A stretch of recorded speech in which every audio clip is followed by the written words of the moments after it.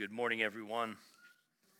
It is always a privilege to be able to speak to you and share God's Word. Jerome and I got together about a week and a half, and he asked me if I would speak again, and we talked about what he's been discussing, worship. And I said I've got a great segue, actually kind of a tangent, but I want to talk about part of that as well, because he's done a wonderful job in explaining worship to us and acknowledging how important it is to what we do in our worship service. But it's a part of our lives. It's a part of the fabric of who we are and how we relate to God. So if you would join me, first of all, I want to ask God to bless and inspire what I'll be sharing with you this morning. Father, we thank you. We praise you for the privilege of coming into your throne room. And we know that it is by Christ's blood that we've been given entrance into the Holy of Holies. We thank you. We praise you for that. I ask, Father, as we have an audience with you, that you would inspire via the Holy Spirit everything that's spoken, that your words would plant life and plant seeds in us, and we would be reminded of who you are and what you're doing in our lives. We ask and pray it, and we thank you in Jesus' holy and righteous name. Amen. There are a number of things I wanted to do to introduce the subject, and part of it was worship, because worship is so important in what we do as we enter into the presence of God. There are really two basic genres, types of music that the church has praised God with, prayed with, lifted up to God, and broad categories, obviously, but the one is we thank God for who he is. We lift his name on high. It's like the Lord's Prayer says, hallowed be thy name. So we lift up his name in praise. We thank him for who he is and what he's doing.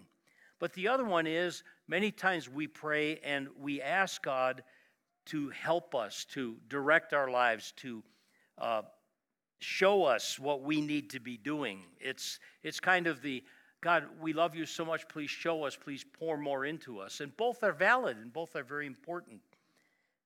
But God tells us that his servants, his saints, will lift up his name in praise. And that's what Jerome has been talking about the last few weeks.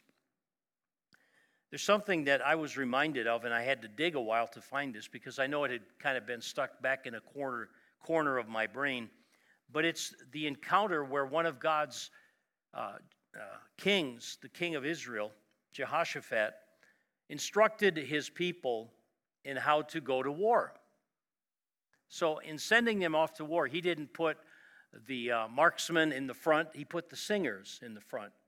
And it's so amazing that he tells us in 2 Chronicles chapter 20, verses 20 and 21.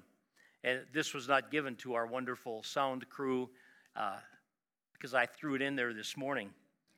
But 2 Chronicles 20, verses 20 and 21, it says, early in the morning they left for the desert of Tekoa. And as they set out, Jehoshaphat stood and said, listen to me, Judah and people of Jerusalem. Have faith in the Lord your God, and you will be upheld. Have faith in his prophets, and you will be successful. After consulting the people, this is the New International Version, Jehoshaphat appointed men to sing to the Lord and to praise him for the splendor of his holiness as they went out at the head of the army. So they went out in front of the army. And you might think, wait a minute, don't you want the archers and the marksmen and the warriors out in front? No, God showed him to put the worshipers out in front.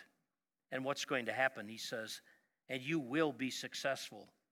You will be successful. And so as they began, verse 22, to sing and to praise, the Lord set ambushes against the men of Ammon and Moab and Mount Seir who were invading Judah, and they were defeated. I'll give you a free tidbit. Jerome often does that. As I was reading this, I thought, isn't it interesting that this is 2 Chronicles 20, verse 20, and verse 21. So we have 2020 and 2021. Okay?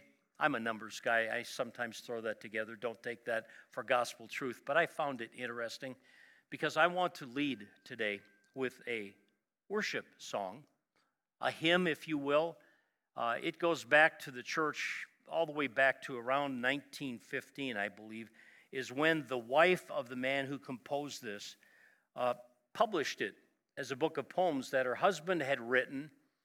I had forgotten this, I guess. We lived in Western New York. I did for over 20 years. My wife has 10 years more than that. Actually, about 17 more years than that. She lived in Western New York. And this minister would go out often early in the morning on his walks. And in his walks, he would consult with God. He would talk with God. He would hear from God. And as he looked around the beauty, it was up in upstate New York in the town of Lockport. And from there, he could see Lake Ontario, which is an amazing, beautiful lake.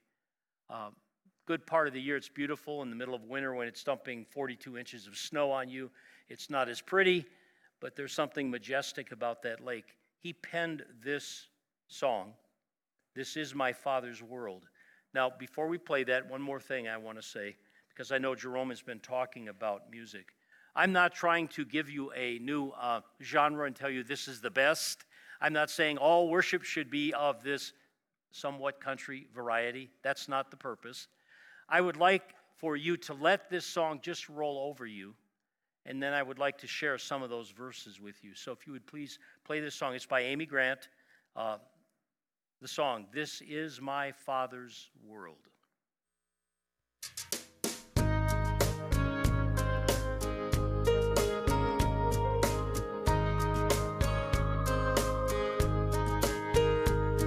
This is my Father's world, and to my listening ears, all nature sings, and round me rings the music of the spheres.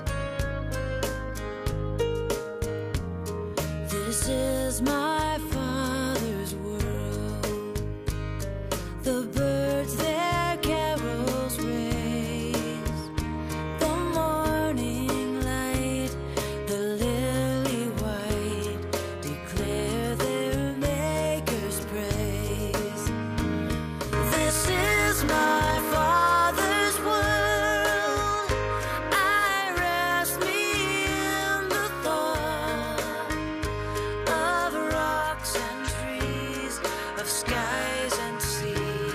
His hand the wonders wrought. This is my Father's world.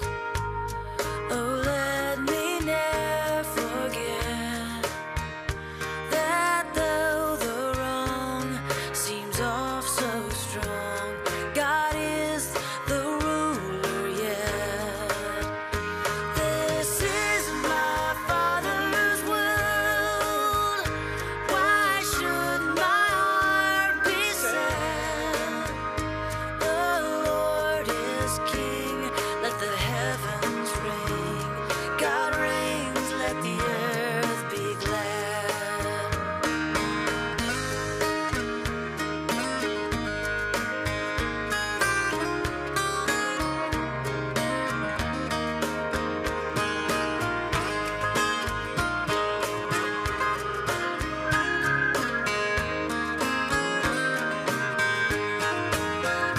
This is my Father's world. He shines in all that's fair. In the rustling grass, I hear him pass. He speaks to me everywhere. In the rustling grass, I hear him pass. He speaks to me everywhere.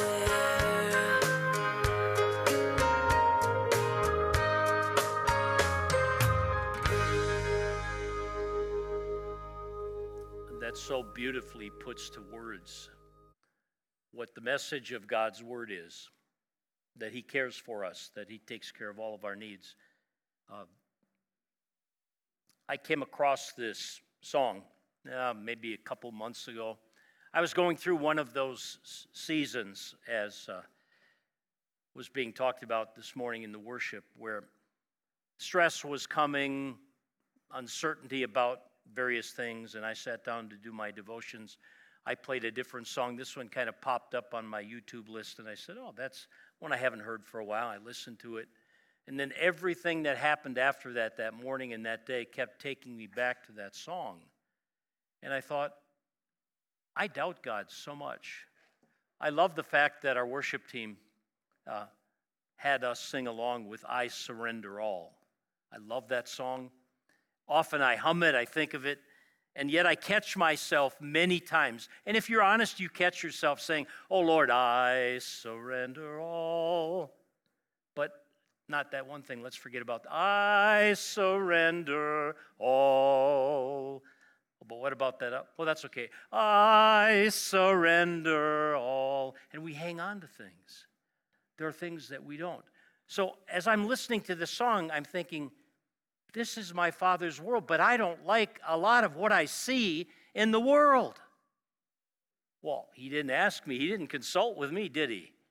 I don't have the solutions, but there are things that I see going on. We are in the stress of 2020, 2021. That's why I shared those numbers with you.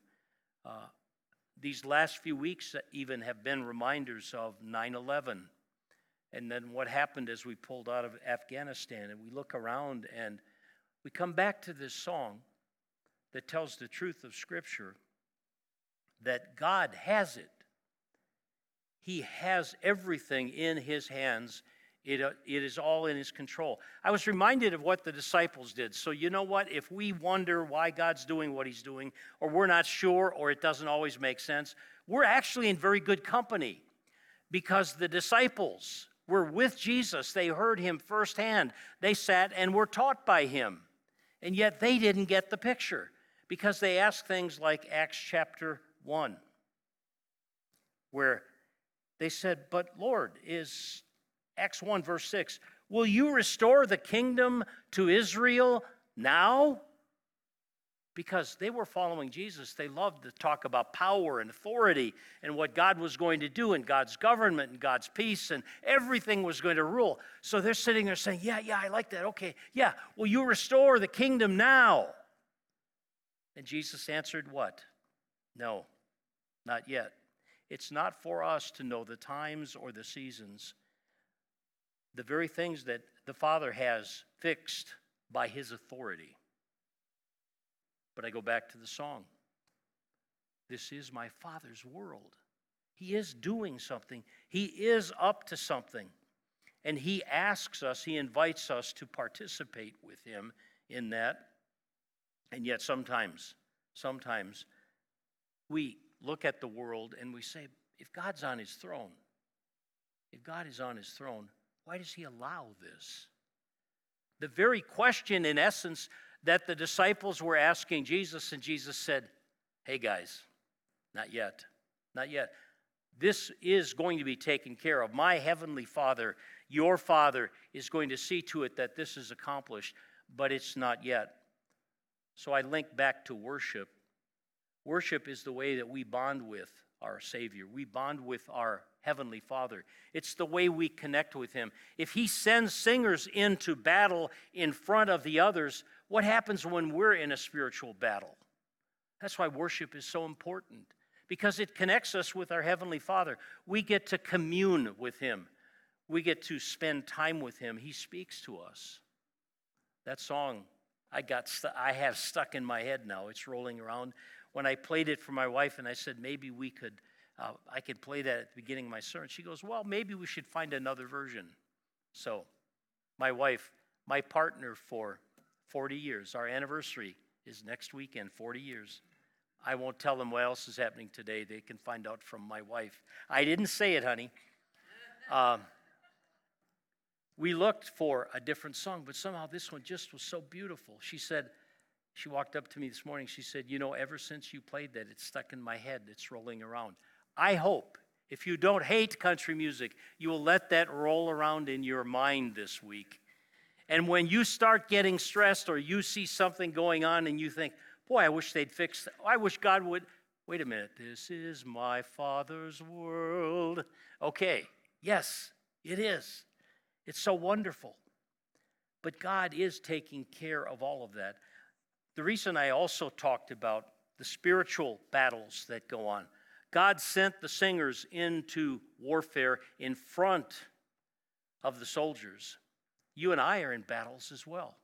In fact, God tells us to be aware of that, because if we dismiss it, then we become easy prey for Satan, don't we?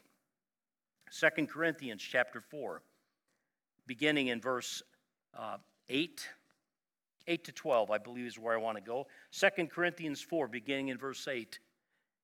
It says, we are pressed on every side by troubles.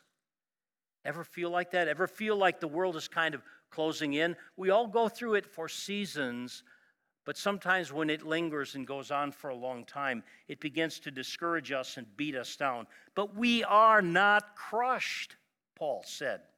We are perplexed. I love that word, perplexed. Ever been perplexed? Something's happening and you look at it and say, I can't believe this is happening. This doesn't make sense. This is not reasonable, rational, but it's happening. We may be perplexed, but not driven to despair. Don't give up hope. We are hunted down, but never abandoned by God. Do you know some of our brothers and sisters around the world who are Christians because they have that name, because they stand up for the cross, have been under assault, and we pray for them, but we've not been on that front battle line yet, have we? We are pressed on every side. We're hunted down, but never abandoned by God, because God has it all. We get knocked down, but we're not destroyed. Through suffering, our bodies continue to share in the death of Jesus, so that the life of Jesus may also be seen in our bodies, in our life. Yes, we live under constant danger of death because we serve Jesus, so that the life of Jesus will be evident in our dying bodies. And if we live in the face of death, this has also resulted in eternal life for you. Paul is talking about the fact that they, as servants of the gospel, have put their life on the line for the church. And to a degree, we're seeing more and more of Christians and Christianity being singled out for ridicule. That's what's happening in our world. And when I begin to see that and sense that and feel it, I go back to that song that, wait a minute, God is on his throne. This is his world. He has a plan. Jesus, will you at this time restore the kingdom to Israel? Because they thought Israel was. They called Israel the kingdom. It was the kingdom of God to the Jewish people. The kingdom is referenced in the Gospels as the kingdom of heaven. And you and I are citizens of that kingdom. So I ask, you ask, Father, will you restore the kingdom at this time? And in essence, he says, only the Father knows. But you are citizens of that kingdom, and you're now living as those citizens, and you have a responsibility and a right to demonstrate that to others. Okay? He's with us. He's got us. He's got it covered. He will take care of us. But there are times, just as Paul said here, about being pressed by troubles, but never crushed, perplexed, but not driven to despair. I reflect on a verse that was shared with me probably over 30 years ago in a sermon I heard, and it was related to me by a couple widows after this fact. And I love it when widows share what God speaks into their lives, because when God speaks to a widow, I think there's a message for the church if we're willing to pay attention. She was going through a very difficult time. She had lost a son. Her husband was in a very difficult strait with dementia. He ended up in a nursing home. And she said she recalled this verse that she had heard in a sermon many years before. It's from Psalm 18 and verse 19. So Psalm 18 and verse 19, the New Living Translation says, he led me to a place of safety, and he rescued me because he delights in me. But the literal word in Hebrew, if you translate it literally into English, Jerome does a wonderful job of explaining the dynamic equivalence and translating from another language into English. We're so deficient at times in understanding the richness of other language, certainly me, other languages. But this broad place, what God literally said to David, And what David was saying to us is, God took me to a broad place. A wide place is another translation of that. The English Standard Version says, He brought me into a broad place. And when He brings us to a place like that, it's a place of rest. It's a place of peace. It's a place for reflection. And in many cases, remember when God took Moses for 40 years? Where did He take him? I love what it says there in Exodus. It says He took him to the backside of the desert. It wasn't enough to just take him to the desert or to take him in a corner. He took him to the backside, as far away from everything, because God was training, God was working in his life. God was preparing him for something. So in this case, I believe what David was saying is, God brought me to this place of rest, reflection, a time that I could recognize that He was there for me and He was working in my life. Well, God says the same thing to us. And that's why when we ask that question of, God, are you aware of what's happening in my life right now? Oh, God loves that. I believe God loves that. He even tells us, because David was a man after his own heart, that you can argue with God. I don't think you're going to gain the upper hand if you do, but go ahead and argue with Him, because David did and God loved it. We can complain to Him. You know why? Because God's got it all covered. Because He's big enough to handle that.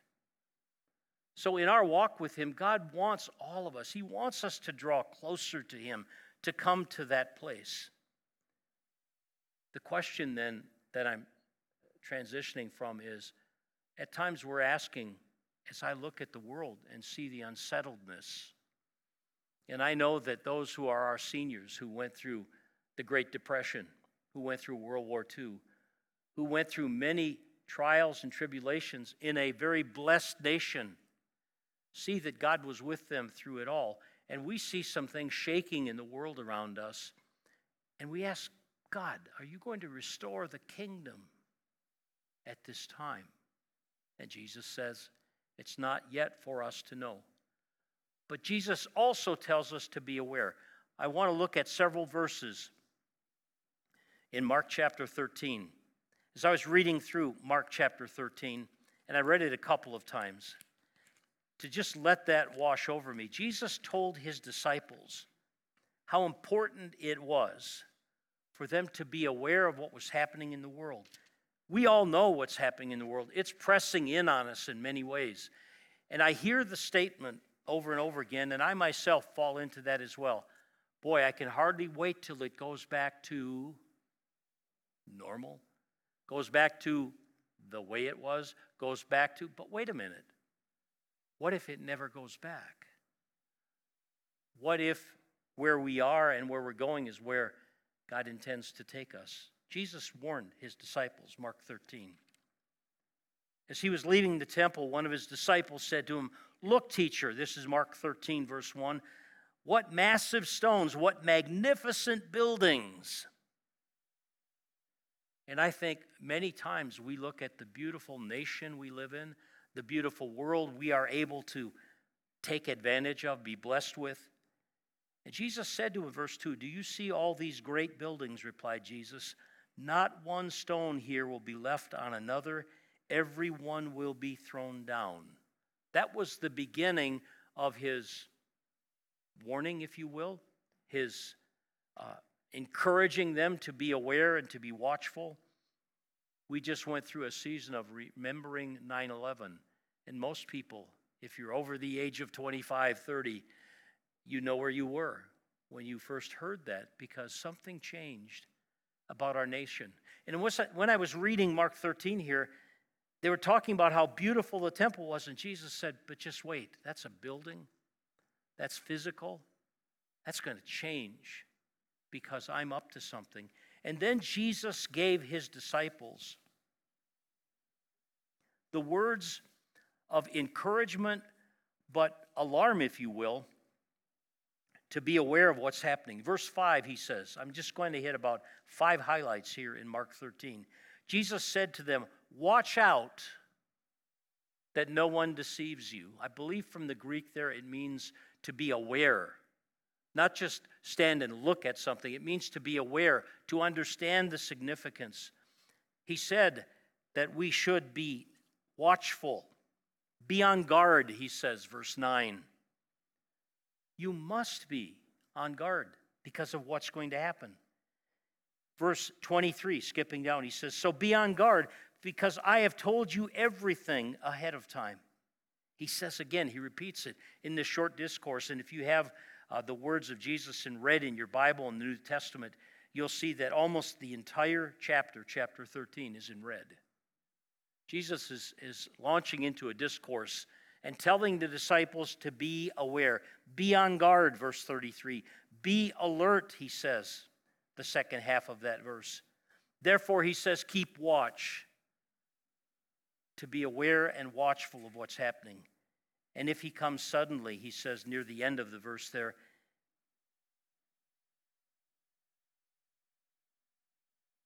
don't let him find you sleeping. Don't let him find you sleeping. What I say to you, I say to everyone, watch. So we are given that admonishment to be aware and to be watchful, to be alert because of what's happening. And yet, as we go through that ringer of life, God wants us to know that he's there with us, that he will never, ever leave us, nor ever, ever forsake us. Because God will always do what's best for his servants. And as he walks us through this life, he's preparing us for something far greater. And God is leading each one of us. And our prayers hopefully are a lot more energized, focused, and recognizing that we are a blessed nation, but we can't take that for granted. We ask God to continue to bless and watch over his nation. We ask God on a daily basis to lead us, don't we? Sometimes we feel he's close by and guiding us, guarding us, protecting us. Other times we feel that he's taking his hand off and letting us make mistakes and finding our way. But he will always be with us. And the last section of my sermon this morning I want to share is from Colossians chapter 1, verses 10 through 12. Colossians 1, verses 10 through 12. We pray this, Paul says to the church. We pray this, that in order that you may live a life worthy of the Lord, and that you may please him in every way, bearing fruit in every good work, growing in the knowledge of God, being strengthened with all power according to his glorious might, so that you may have great endurance and patience, and joyfully giving thanks to the Father, who has qualified you to share in the inheritance of the saints in the kingdom of light. That sums it up. That's who we are. That's what we're doing in our lives. That's what God is doing in our lives if we allow him to guide us and direct us. And I go back to that song. As I was fretting and fussing about things, and I thought, well, what about this, God? And God would just nudge me and say, but remember, you just listened to that song that says, I've got this. This is my world. That I'm going to take care of whatever it is. God is the ruler yet. That's right in the middle of that song. Though the wrong seems oft so strong, yet God is the ruler yet. So let's just highlight the points that he goes through in these couple brief verses. He says, first of all, we should be bearing fruit in every good work. There's a danger we all fall into, and I appreciate Pastor Jerome has often talked about that. We somehow think, we fall into a trap as Christians, thinking that God wants us to do good works to prove to him that we're good Christians. But doing good works is an outflow of being connected to him. It doesn't earn us favor. It doesn't garner us extra blessings. God wants to have all of us, and then he will work through us. So the good works, he planned those, and he wants to see that. The church is supposed to be a light wherever it goes. And I was reminded this past week, a number of devotions over about 3 or 4 days kept saying, Are you a light to everyone that you interact with? What about that rude person in the store that waited on you? What about the guy or the gal that cut you off in traffic? You know what you'd like to do if you could? You'd like to reach over there and turn off that car somehow. You would like to slam on there, whatever it is. But yet, wait a minute. We're supposed to be different. We're supposed to be an example, a light. The second thing he says, that we would be growing in the knowledge of God. And I believe that is so much more than just knowing about God, because we all know about God and we want to learn more, but it's coming to know that God is in our life, that God is directing all of those things as we surrender all and give it over to Him. The third thing this section of verses says is being strengthened with all power according to His glorious might. God is omnipotent, and when we come to Him and say, God, will you please intervene for me?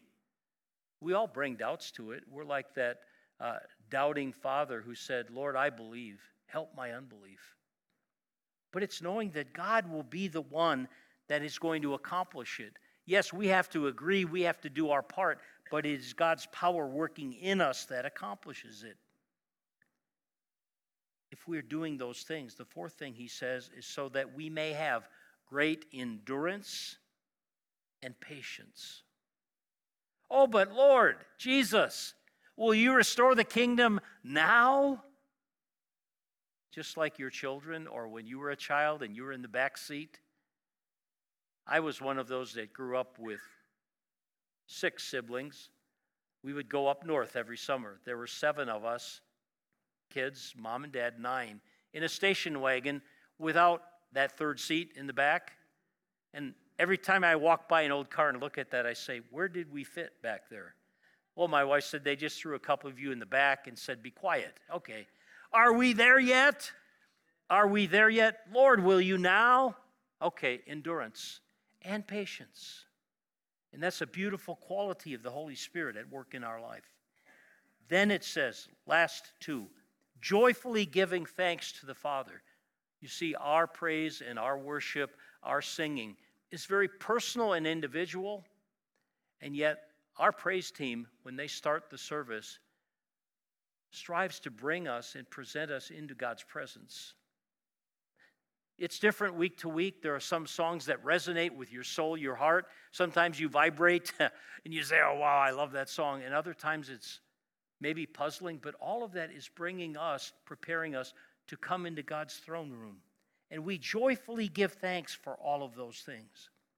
The last point in these 2 verses, it says that He has qualified you to share in the inheritance of the saints in the kingdom of light. And I am so thankful that He has qualified me, because I could never qualify myself. It's not what we earn to gain salvation, it's what Christ has done for us that we gain salvation. I hope this week you will let that song roll around in your mind a little bit. Maybe you can find a better version of it.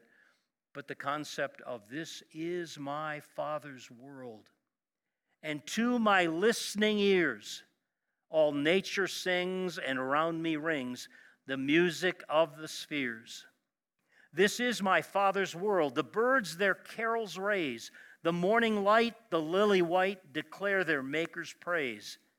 This is my Father's world. I rest me in that thought of rocks and trees, of skies and seas. His hand the wonders wrought. This is my Father's world. Oh, let me never forget that though the wrong seems oft so strong, God is the ruler yet. Father, what a blessing, what a privilege to be called your sons and daughters, that you brought us into the kingdom of heaven. We are called your sons and daughters. We are left to live in this fleshly world, and yet you're preparing us for all eternity to live with you and Jesus and the Holy Spirit forever and ever.